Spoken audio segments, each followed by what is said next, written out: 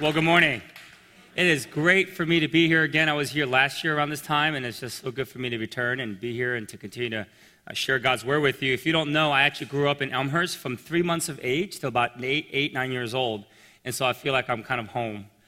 So it's great to be here, and I've gotten a chance to really get to know your senior pastor, Rich. I have a profound level of respect for him, his passion for ministry, and how he wants to continue to lead the church forward. And so we've been really getting to know each other, and he has come and preached at Metro, and we're looking forward to having him come and preach next month. We did a pulpit swap this summer. He said, come preach at New Life, and I'll come and preach at Metro. And so we're excited about that. And so our church is looking forward to it. But I also have a profound respect and love for your founding pastor, Pete Scazzero. And by the way, he just turned 60. I don't know if you know that.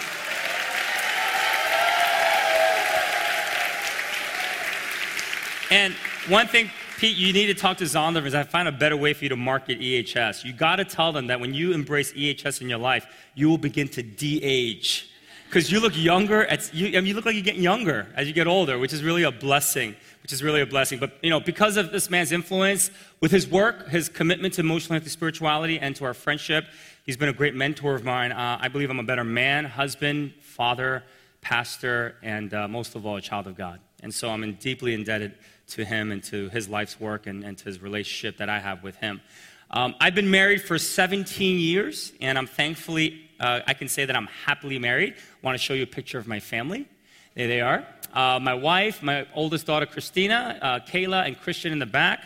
I don't know who this guy is, but I think he's a professional photo bomber.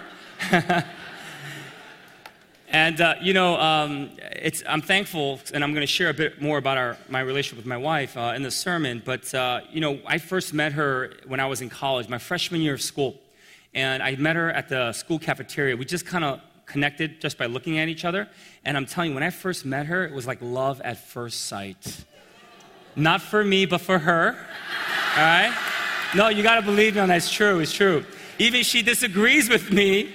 But, I tell her, I said, but when we first met, I just saw you check me out. I mean, you checked me out for a long time. And she said, well, it's because you were so big. I'd never seen such a tall Korean in my entire life.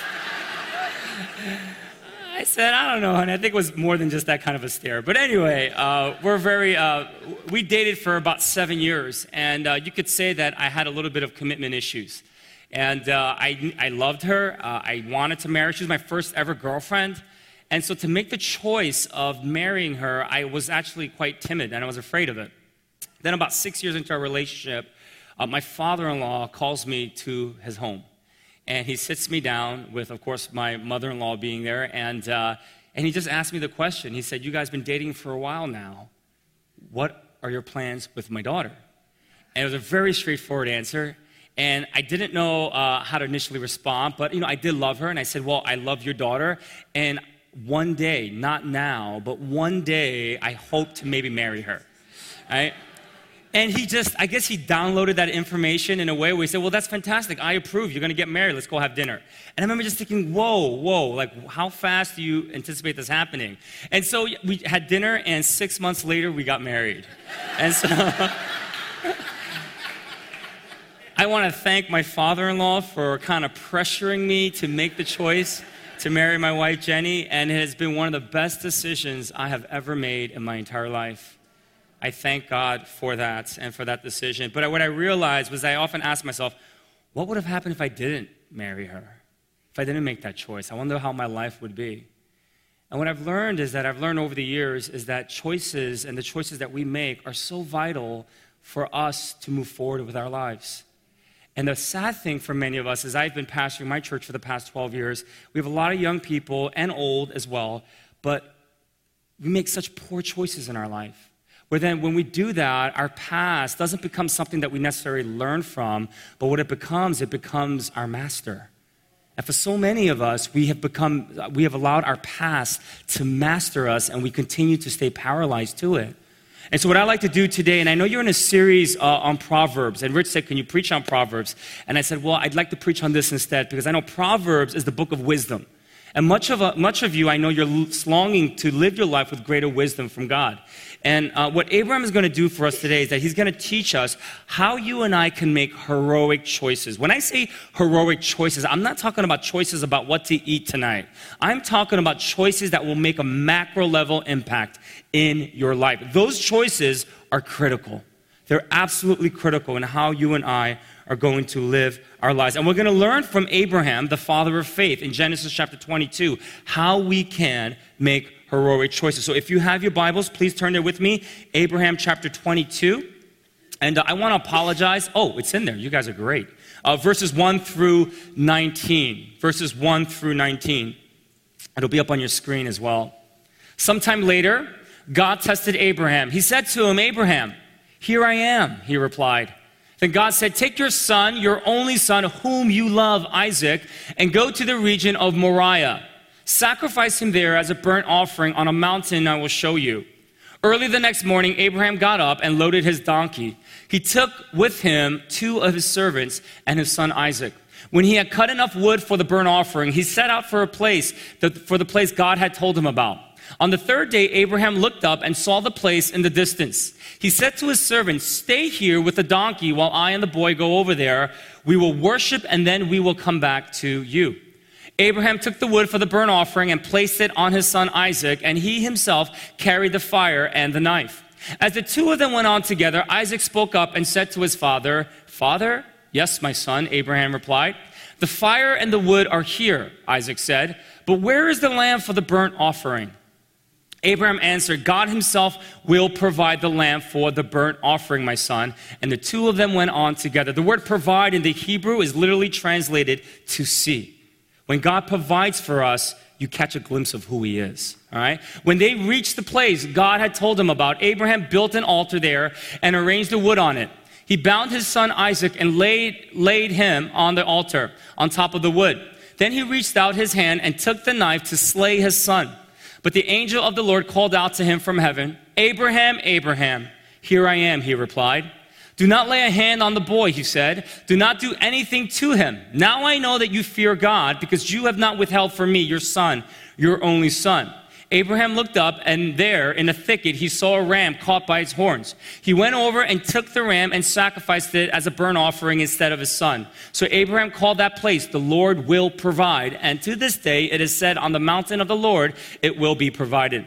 The angel of the Lord called to Abraham from heaven a second time and said, "I swear by myself, declares the Lord, that because you have done this and have not withheld your son, your only son, I will surely bless you and make your descendants as numerous as the stars in the sky and as the sand on the seashore. Your descendants will take possession of the cities of their enemies, and through your offspring, all nations on earth will be blessed because you have obeyed me."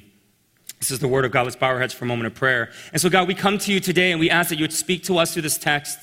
I ask, God, that you would allow us to go deep into it so that you could teach us, God, how we can make better heroic or righteous decisions that would really lead us to connect more deeper with you and to have you more deeply a part of our lives. And so I pray, God, that the words that come out of my mouth and the meditation of all of our hearts in this room, I pray that it will be pleasing unto you. And it's in your name that we pray. Amen. All right, so Abraham now is confronted with a huge choice. The choice is simply this: does he listen to God and offer his son as a living sacrifice, or does he use human logic to convince God out of it? How many of you have used your own logic to try to convince God out of something? Because in Genesis 15, God promises Abraham a very important promise that he repeats again in this passage. He says, "Through your offsprings, it will be so numerous that it will be more numerous as the stars in the sky." And here is God now saying to offer your son as a living sacrifice, to basically murder your son. So Abraham could have used human logic and went against God and said, "God, you promised me that you are going to bless my offspring, and all I have now is Isaac." But we find that he doesn't do that. And what we learn about heroic choices, or maybe righteous choices, is that we learn 2 things about these choices that oftentimes you and I have to make. The first thing that we learn is this: heroic choices are painful. Heroic choices are painful. It was painful for Abraham to make the choice to sacrifice his son because he loved him so much. Make no mistake about it, if you read between the lines in this story, Abraham didn't sleep that night. He didn't, because he loved and cherished his son. And through that love, He realized what he had to do. It was a painful decision. I find that the reason why many of us don't make righteous decisions or you don't make a heroic choice or a heroic decision is because you anticipate the pain that might come if you were to go and do that. Some of you are dating someone that is not right for you. You know this. And it's painful at the thought of you having to actually take a stand and say, I can no longer be with you anymore because it's not healthy for my soul and my relationship with God. You understand the pain of that, and so you know you should do it, but you won't because you're afraid of maybe what that relationship offers to you. Maybe it offers you security in knowing at least you have someone in your life and you don't want to be alone again. And so because of that, you know the pain of what that could cause. And so you decide perhaps not to go and to do that in which God has called you to do. Some of you are working insane amount of hours, 80, 90 hours a week perhaps. As a result of that, you are literally sacrificing your family as a result of it. It's not healthy. You have no limits. And you're thinking, shall I quit my job and trust in God for another one? Perhaps. And trust in that, but the uncertainty of your future, of what might happen, of the bills you have to pay, you realize the pain that that might cause, and so you decide not to do it. Some of you have parents, immigrant parents, and they have been so a part of your life in such a way where even though you may be an adult today, they still control your life. They've told you what major you need to major in. They've told you what career you need to pursue, and you have done it to the T. And now you may even be married, but they still, till this day, tell you what to do. And you know, as well as I do, that that is a very toxic, unhealthy relationship. And you have to take a stand and draw boundaries with them, and you realize the pain of what might happen or occur if you do that. Some of you are in the verge of divorce because your marriage is struggling. That's an amazing decision that you're going to have to make. How are you going to make that decision? And then some of you who are single, as you've been a part of this church, you understand the beauty of what it means to be single. Maybe you've embraced the calling to live a life of celibacy because you realize how rich and beautiful sex is in the confines of marriage. Painful. And many of us don't make the right decisions because we anticipate the initial pain that we might go through. But what we don't realize is that if we don't make the right heroic decisions, then we will make a choice where the pain will last much longer. It's a sacrifice that many of you are making because you're making the wrong choices. It's so painful many times because God is calling you to die to your will and to my will. And that's not an easy proposition. It really isn't. I worked in the marketplace for 4 years before I went into ministry. I worked in television called MSNBC. Some of you may watch MSNBC News. 1996, I helped launch the network, was a production assistant, and eventually made my way to become a producer. And so when I first married my wife, my father-in-law loved my career because he felt like, wow, my daughter's going to be well provided for. I don't have to worry about that. And so when I felt the calling to go into ministry through really some miraculous events, because my wife didn't want to move to California. I felt God was calling me to go to Fuller Theological Seminary to kind of get away from the family. The reason why is because my wife's family, if I can be honest, when I got married to her, it's like getting married to the mafia. Really is. Everything revolves around their family.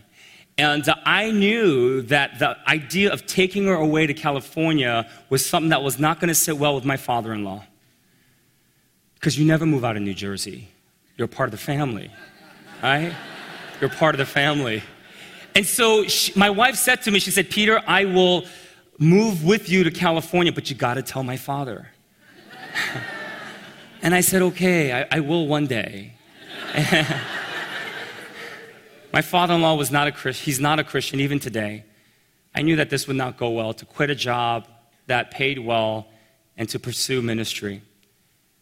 I knew it was going to be a hard choice. It was painful. I still remember the day of when we were going to go down, and I solicited as much prayer as I possibly could from all my friends. And at work, I couldn't even think about work. I just thought about what would happen. I started to play the videotape of what would happen when I tell him this news. And I started to imagine that he would get violent with me, that he'd start insulting me and saying, how dare you betray me? I thought you were going to work in this career for the rest of your life, and now you want to be a pastor, and things like that. So I just anticipated the worst. And going down there and eating dinner with him, it was even harder because he was so happy that I came down. He was smiling, he was drinking, having a great time. And then we went over to the living room and we were eating, fruits and watching TV. And my wife looked at me and said, hurry up. I looked at her and I just said, all right, relax. I will do it. I could feel and hear my heartbeat. And I told him. And his look of joy, initially when I called his name, he had a big smile on his face. And I said, Dad, I feel that God's calling me to be a pastor. And I'm planning by September to take your daughter and myself, and we're going to go to California for me to study. And that look of joy initially turned into sorrow, and he was extremely sad. But he wasn't as violent as I thought he would be. He wasn't violent at all. And he really had an adult conversation with me. He said, you're an adult. I can't tell you what to do. But he said, take it from me. I've lived a lot longer than you. Don't be a pastor. It's not going to go well for you. It's not going to go well for you and my daughter. It was painful, but it was the right choice to make. Don't let pain deter you from making the heroic choices that God is calling you to make today. Abraham embraced it, and something amazing happened as a result of it. So the second thing we learn about heroic choices is simply this, is that it opens the door for us to encounter God. Heroic choices, or the righteous choices that you and I make, opens the door for us to encounter God. I saw my father-in-law in a different way. I encountered God. As I was going back home after throwing that bomb in his living room, I just experienced God in such an amazing way through that whole process. It opens the door. We find that for Abraham, as he made the choice to offer his son, what happens? God provides for him. It opens the door for him to encounter God. And the choices that you and I make are the holiest things that you and I will ever do every day.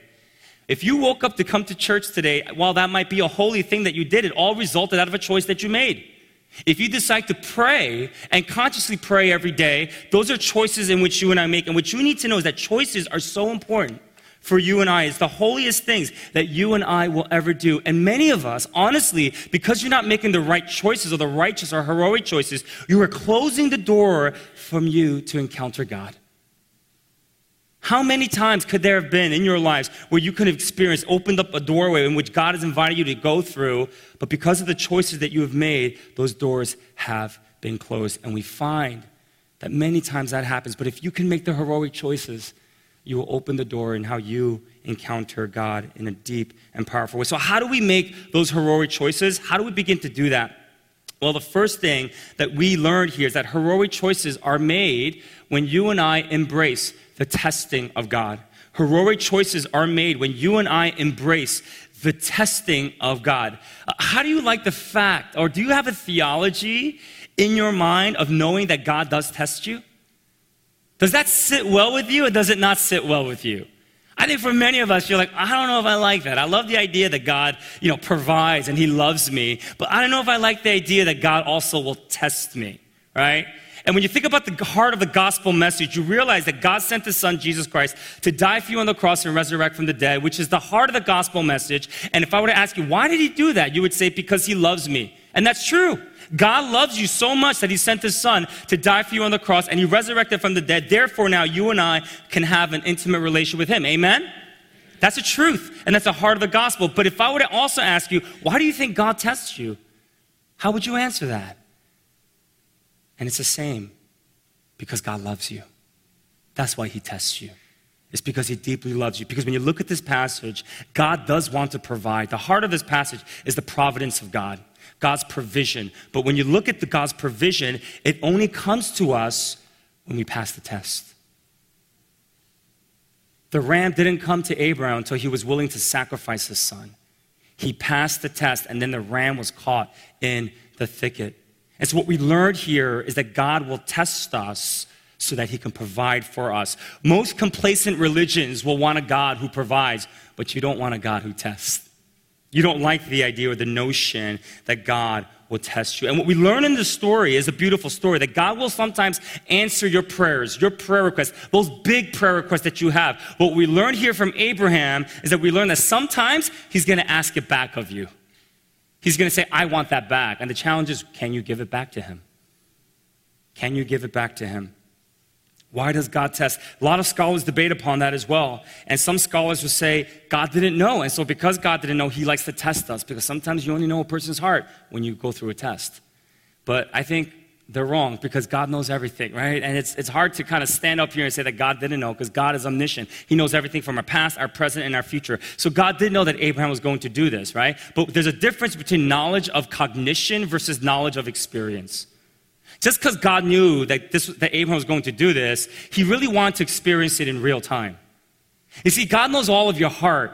He knows where your heart is at. Some of you love God very much, and you say that, and you love to come, right? And sort of declare that. And God, even though he knows you love him, he wants to experience it in real time. He wants you to pray. He wants you to come and raise your hand and worship God in spirit and in truth. He wants to engage with you at that level. And so that's why God will test us, because he wants to experience your love for him in real time. And he wants you to experience his love for you in real time. It's like if you're married, you probably know in your mind that your spouse loves you. Cognitively, you know that your spouse loves you. But if it's not backed up with experiencing that in real time, you might call that into question. There's nothing like it when you experience it in real time. My daughter, Christina, about a month ago, she was studying for her final. She's a freshman in high school. She'll be a sophomore now, and my daughter needs to really take time. It takes her a while to study. She's not as gifted. She doesn't just study like the night before an exam, and she does well. It takes her days upon days to prepare. And so I asked her around the dinner table, I said, hey, so what are you doing in school right now? Are your teachers preparing you for your finals? She said, no, we're not really doing anything right now. And so I said, well, why don't you take the day off tomorrow? Don't go to school. I'll excuse you, and just stay home by yourself and study. And she looked at me and she went, what? My wife looked at me and like, are you crazy? And I said, Christina, I trust you. I trust that you're going to stay home and you're going to study. You're not going to watch YouTube. You're not going to get on the TV and just slack off, but you're actually going to do the work. She said, of course I'll do that, Dad. I come home the next day and she was home all day studying in what I believed her to do. And when I asked her, I said, hey, how did it go today? And she said to me, she goes, oh, my head hurts. I studied so long. And there was just such a joy. I was so thankful. Even though I knew she was going to do it, that whole experiencing it in real time made it real special. I gave her a big hug, and I said, I'm really proud of you for studying all by yourself and that you were able to do that. God longs to experience you in real time. That's why he tests you. My professor, Bobby Clinton, at Fuller, one of the best lessons he gave was that he said, every day God will give you a pop quiz. Every day. Every day. Not just once in a while, but every day he will give you a pop quiz. If you fail, he'll give you the same one the next day. And he said the goal is to try to pass every day. Because if you do pass, God will open the doors for you to encounter him. And you'll get another test, but the test will be even greater and greater and greater. I believe some of you know the pop quiz that oftentimes comes to you on a daily basis. And I hope you embrace it and realize that if you could make the choice to pass that quiz, that test, it'll open the door for you to really experience God. Embrace the testing of God will allow you to make the right heroic choices. The second thing we learn in this story is that heroic choices are made when we obey God. Heroic choices are made when we obey God. Obedience to God leads you and I to make the righteous choices in which God desires. For Abraham, in all honesty, everything within his being did not want to sacrifice his son. But he obeyed God because obedience to God for Abraham was the most important thing. He held that at a very high premium in his life. How do you regard obedience to God in your own life? For many of us, I believe that obedience many times is something that we kind of see as optional, that we've somehow taken God's grace and we use it so that we can use it as an excuse not to obey him. And that's really tragic, right? Because obedience, we have to hold it as a very high premium. Because in the Bible, when you look at it from the Old Testament, even to the New Testament, it's a command. It's not something that should be optional in our life. And we have to care about obeying God, and even though our obedience is always flawed, but that it's a premium in our life. If it doesn't do that, if we don't consider it to be that, then we're just not going to make the right heroic choices in our life. We're going to fall short of it, right? And the beautiful thing about Christianity versus all the other religions is that our obedience is so different from how other people in other religions follow God. Why do people obey God in other religions? so that they can be accepted by God. That's why they obey him. But the heart of the gospel message teaches you and I that God's already accepted us because of Jesus Christ. And so because God's accepted us, therefore we should obey.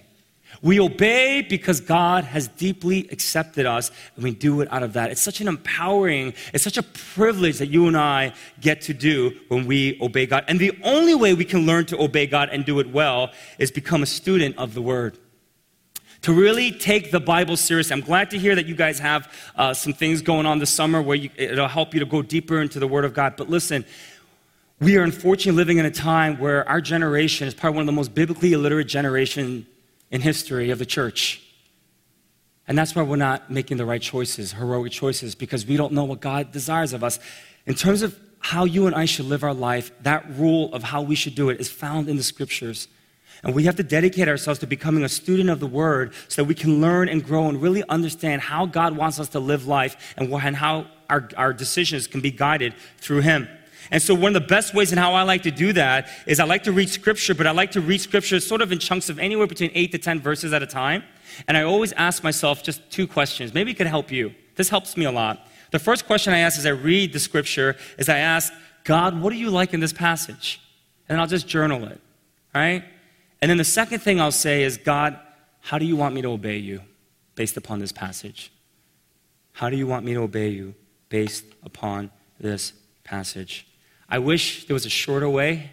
I wish there was a Bible app that can help you to obey God better. But you know what? The only way it's going to happen is if you actually become a student and study the Word of God. You're going to have to put the time into it. And if you do, God will direct you and guide you in how to do it.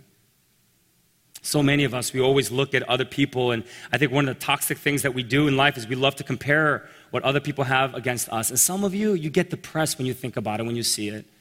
Some of us, you always you compare your marriage, which you may feel like is struggling, and you compare yourself to other people's marriages. Maybe in this church, maybe to, Pete and Jerry. I mean, they have an amazing marriage. You get Kelly and Shirley, and you see some of these folks, you're thinking, wow, they have such good marriages. What about my marriage? You start comparing. You start looking at somebody, what they drive. You're thinking, wow, they got a really nice car. What a great job they have. I wish I had that kind of job, right? You look at people's homes. You may look at somebody's personality, maybe even their physical attributes, and you compare. You're like, oh, man, I wish I had some of that. And we always kind of fall into this mode of always thinking the grass is greener on the other side. If you think the grass is greener on the other side, all you have to do is just start watering your side.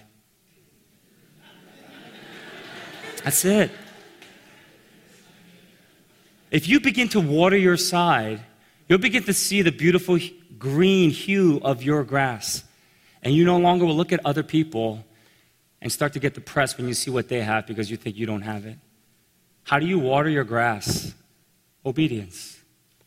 When you and I can obey God, we begin to water our side. But one of the biggest reasons why we don't obey God is because we don't want to surrender control of our lives to Him. And so may you begin to obey God as you learn to make the right heroic choices. And then the very last thing that we learn in this story is that we make heroic choices when God is enough. We make heroic choices when God is enough. Abraham loved his son, but he loved God more. Some of you are saying, how in the world can you offer your son as a sacrifice? What in his right mind would even think of? Especially if you're a parent. Think about that. How was he able to do it? Because God was enough for him. Why do you follow God? I worry because I think so many of us, we follow Jesus today because of the benefits package that He offers us. Would you follow God if there was nothing in it for you? Would you follow Jesus if you didn't go to heaven when you die? So many times in our faith in God, we let God become a means to an end rather than an end in and of itself. If you stay single for the rest of your life, God never answered your prayer request of bringing a man or a woman into your life that will marry you. Is God still enough? Is He? In our church, we have a bunch of couples that are struggling with infertility right now. And I understand the depth and the pain that they go through. I see it. If God never gave you a child, a biological child, and if you struggle with that, would he still be enough for you? If God never gave you a job, maybe you're unemployed today and you're in the process of going through foreclosure because of it, but you never worked another day in your life, would he still be enough for you? If God never healed you of a pain that you've endured as a child and you're praying that God will bring healing to it because you feel like that pain has been sabotaging all of your relationships in your life and you never got healed from it, would he still be enough for you? If God never healed your marriage, would he still be enough? If he never answered your prayer of healing a family member who's sick, or maybe you're sick, and he never answered it, would he be enough for you? You see, God will work with us, he will work through us, but God will never work for us. He is not one of our employees that we dispatch for our own purposes. And the challenge is, is God enough for you? I have to be very honest with you. This is tough for me. I wish I could say every day God's enough for me, but I find that there are times where I don't live it like that. I grew up in a home right here in Elmhurst. My father would come home sometimes drunk, and he was unfortunately an angry drunk. And many times when he'd come home drunk, my sisters and I would know that he was drunk just by how he struggled to open the front door with his keys. And so we would run underneath the bed, hide. Well, my mother, most of the times, took all the physical abuse from him. But many times he would come to our rooms and pull us out of the bed, and he would abuse us as well. And when he became a Christian, finally, he really realized how bad drinking was, and so he tried to do his best to stop, and he was pretty successful at it. But he still emotionally abused my mom quite a bit. And when I was in high school, my father had this amazing gift of that even though it was his fault, he had an amazing ability to flip it and blame it on my mom with tremendous success because of his brute force and his words. And so it was one of those encounters where it got really heated and my mom was fighting back, yelling back at him, and I felt like I need to kind of interject because I was afraid that maybe he would, start to hit her again. So I just said, Dad, it's your fault. And he looked at me with those eyes, with that gaze, those piercing gaze, saying like, if you don't stop talking, I'm going to start beating you. And so I did what I usually do. I went up to the room and I just kind of sat there and I just remember just kind of praying and I said, you know what, God?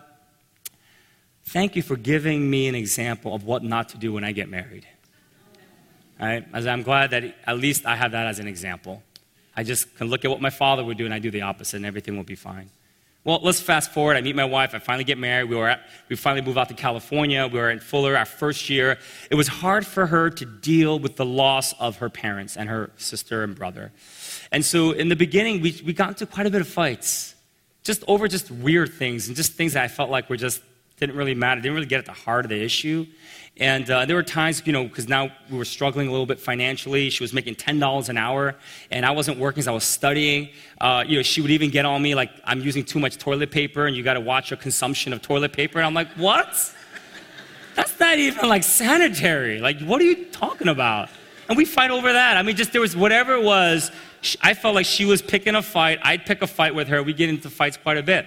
Well, Valentine's Day rolled around, and I simply said to her, I said, honey, dress up well when you go to work, because when you come home, I'm going to take you out. We're going to have a phenomenal evening in LA. And she said, are you sure? And I said, hey, just call me the mailman, because I deliver. Right? I deliver. I was like, it's going to happen. And so she dressed up, and she was excited about it. I was excited. I dressed up, and I made a reservation. A friend of mine told me to go to this really good restaurant in LA. I made the reservation, and we got in the car, and we were driving there, and out of nowhere, she blindsided me. She said something bad about my mama. And you don't say bad things about my mama. And so that got me going. Then I said, you say that about my mama. And then I started saying some things about her mom. And again, she comes from the mafia. So you can't say anything about her family. And before you know it, we were fighting, yelling at the top of our lungs. We stood outside in the parking lot, in the restaurant. We were in the car for 1 hour screaming at each other. She was so upset, she said, this is a horrible night. And maybe she was saying, you didn't deliver today. She said, I want to go home now. And me, I'm more of a practical guy. I said, listen, I know you're upset, but can we just shut it off and go inside and eat? Because I'm hungry. She said, no, I want to go home now. And that just set me off. I said, okay. We drove, and I drove as dangerously as I possibly could because I wanted her to fear for her life. The more she said, slow down, I went faster and faster. It was my unhealthiness. And I usually, our parking lot from our college apartment, our seminary apartment, was about a block and a half away. And usually I'm a gentleman. I give her door-to-door service. And then I will park and I'll walk by myself. I was so angry at her. I stopped about 2 blocks even before the parking lot on the corner. It was a red light. And I just said, get out. And she got out. Very angry. And I went into the parking lot and I just thought to myself, I said, she started this. It wasn't me. She started it. And I just felt like I needed to really finish it because I didn't really finish it yet. And so I said, I'm going to go in there and I'm going to give her a piece of my mind. And I went upstairs. All the lights were turned off. It's typical. This is what she usually does. She pretends she's sleeping. And so I went into the apartment, opened our bedroom door, and she wasn't there. And then I thought, did she just run away from me? Does she think she could survive without me? And so I started looking around for her on the neighborhood, walking around the block, trying to find her, and I couldn't find her. And then about 10 minutes later, I started thinking, oh, this is not going to look good. I'm in seminary trying to be a pastor, and my wife runs away. I started thinking about my reputation. I said, it's not going to be good for my friends. If they see this, it's not going to bode well for my reputation here. They're going to think I'm a real bad Christian. So I want to find her because of that. And then another 10 minutes, I went a few blocks all over, and I couldn't find her. I went through the seminary, walked all over through the library, couldn't find her. And I just go back home. And there's a dark alley where the dumpsters are. I just never would have imagined she would go back there because she's even afraid to throw away the garbage at night. She'd have me go because she's afraid of the dark. But I go back there and I see her, and she's in this Asian squat. She's not like kneeling, but she's like on her feet, but she's completely on the floor. And she's just crying. And then she diffused my anger because I saw her cry. And so we went back to the apartment, and we went to bed that night very hungry. I woke up the next morning, and, I'm a good Christian, grabbed my Bible, have some quiet time with God. And as I went to some time in prayer, you know what God said to me? He said, Peter, you're just like your father. You've become the man you said you would never become. And of course, I'm defending myself. I'm like, no, I'm not like my dad. I mean, she started it. She's the one who started saying some bad things about my mom. And he said, it's not about being right or wrong. It's about being righteous. And you're not that. And then God said, and this is something that I never did before, really, in my relationship with her. But he said, you need to go and you need to ask her to forgive you for what you've done and what you've said to her and her family. And initially, I just said, but I think she should apologize first before I apologize to her because she's the one who started it. And it was that eerie voice of God saying, am I enough for you? Am I enough for you? And I had to go when she woke up, and I went by the bed and I said, will you forgive me for what I've done and what I've said to you? I've taken that little principle of always asking myself, is God enough? And sometimes the hardest people to get along with are the one that you're married to. And I've applied that principle to my marriage. And we've been married for 17 years, and I can honestly say that my wife is the best friend I ever had. And I kind of equate our marriage like a big oak tree on a hot summer day. I can always lean under it and draw strength from its shade. Is God enough for you? Is he enough for you? Because you're never going to make the right choices in your life until you can get to the place where you say, God, you're enough. No matter what. No matter what. You are enough for me. Would you follow God? Would you give Jesus your life if he gave you nothing back but just himself? Oh, my hope and prayer is that you'll say yes to that today. Because if you do, I believe your choices that you make will be of heroic proportions. Let's bow our heads for a moment of prayer.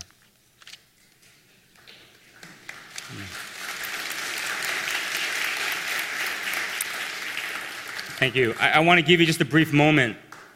And if you feel in your spirit a conviction where you sense somehow that you really want God to be enough for you, I want you to make that commitment where you are today and say, Lord, you are enough for me. And make sure you mean that from the depth of your soul. And I pray that God will just begin to minister to you, that the floodgates of his presence would overflow in your life today. I just want to give you a brief moment to do that, and then I'm going to close this in prayer.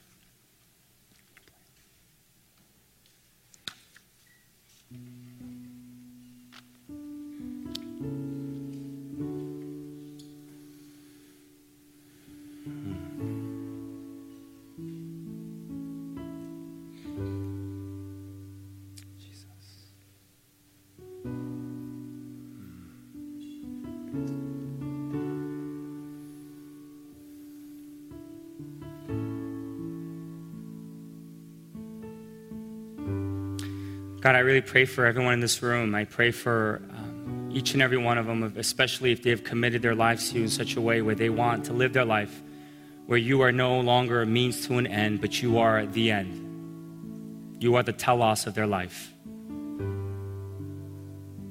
I pray for those who want to live their life every day knowing that you are enough. And I know some people in this room have tremendous needs. So to say that means that they would even let go of those needs that they may have in their life. Lord, I pray that as they make that decision to say that you are enough in their life, God, I pray that you would actively walk in their life. I pray that obedience would be the highest premium in their life. Nothing more important in their life would be their desire to want to obey you. And even if they do fail, God, that you'd help them to rise back up and move forward and be even stronger as a result of it. I pray that they would embrace the testing of you. And God, that you help them to pass the tests so they can experience your provision, your providential love in their lives. And so God, just be with this church. Thank you for how they really are a city set on a hill. I pray that they would truly be salt and earth to this entire world and to this area here in Elmhurst, Queens, and you'll bless them. And God, that if people see them, that they would know that these are followers of God, where they deeply believe in their heart that life with Jesus is better than anything else this world has to offer. And that they would know that these people are totally sold out for you and that their choices would reflect that. And so bless this church and bless everyone who's made that commitment today, where they have said that you are enough for them. It's in your name that I pray. Amen. Let me invite the prayer teams to come forward to your right. And we've got the Lord's table over here to your left. And as we close, we want to invite you to come and eat and drink of Jesus at that table, as well as come for prayer. You know, if anything we learn from the life of Abraham is that God's ways are not our ways. And he leads us to places we wonder, why are we going this direction? When is this going to end? And I'm not sure I want to go. Jesus said, my sheep hear my voice. I know them and they follow me. So you're here this morning and the living Jesus is speaking. And he is taking you somewhere, just like he took Abraham. And there are times that direction, we don't know what's going on. It seems so counterintuitive. It just doesn't really make a lot of sense. You know, if anything we long for here at New Life is that every one of us is hearing the voice of Jesus and that you would follow. So as we close here, we got some prayer teams over to your right. We want to respond to this message that Peter just shared with us, and that whatever choices are in front of you right now, that you say, oh Lord, and some of you know exactly what he's saying. Like the choice is clear to you what he's saying, and you need grace, you need power to say yes. And that's why we're together as a church. That's why we're a family. That's why God puts us in communities. And I want to invite you to come forward for prayer because you need prayer. I mean, I need prayer. There's moments that are just the big choices that you know are big, and everything in you wants to go the opposite direction. And some of you are in that place, please come forward. Let us pray for you. That God will just give you the grace and the power to say yes. Some of you are in some little choices. You as well. Feel free to come. But maybe you're not even hearing real well today. And listen, he is speaking. And so we're going to pray. We're going to close. And, You say, God, help me to hear right now. And you might want to come as well. Okay, so as we close, I want to invite you to open your hands up towards heaven. And what a gift to be here today. And the Lord looks at you and he loves you. And his purposes for you are life, not death. Abundance, not scarcity. Joy and not misery. And you can trust him. So may the Lord bless you. And may he keep you. And may his face shine on you. And may the Lord open up your ears and your eyes. And may he enlarge your capacity to receive from him. May you hear his voice today.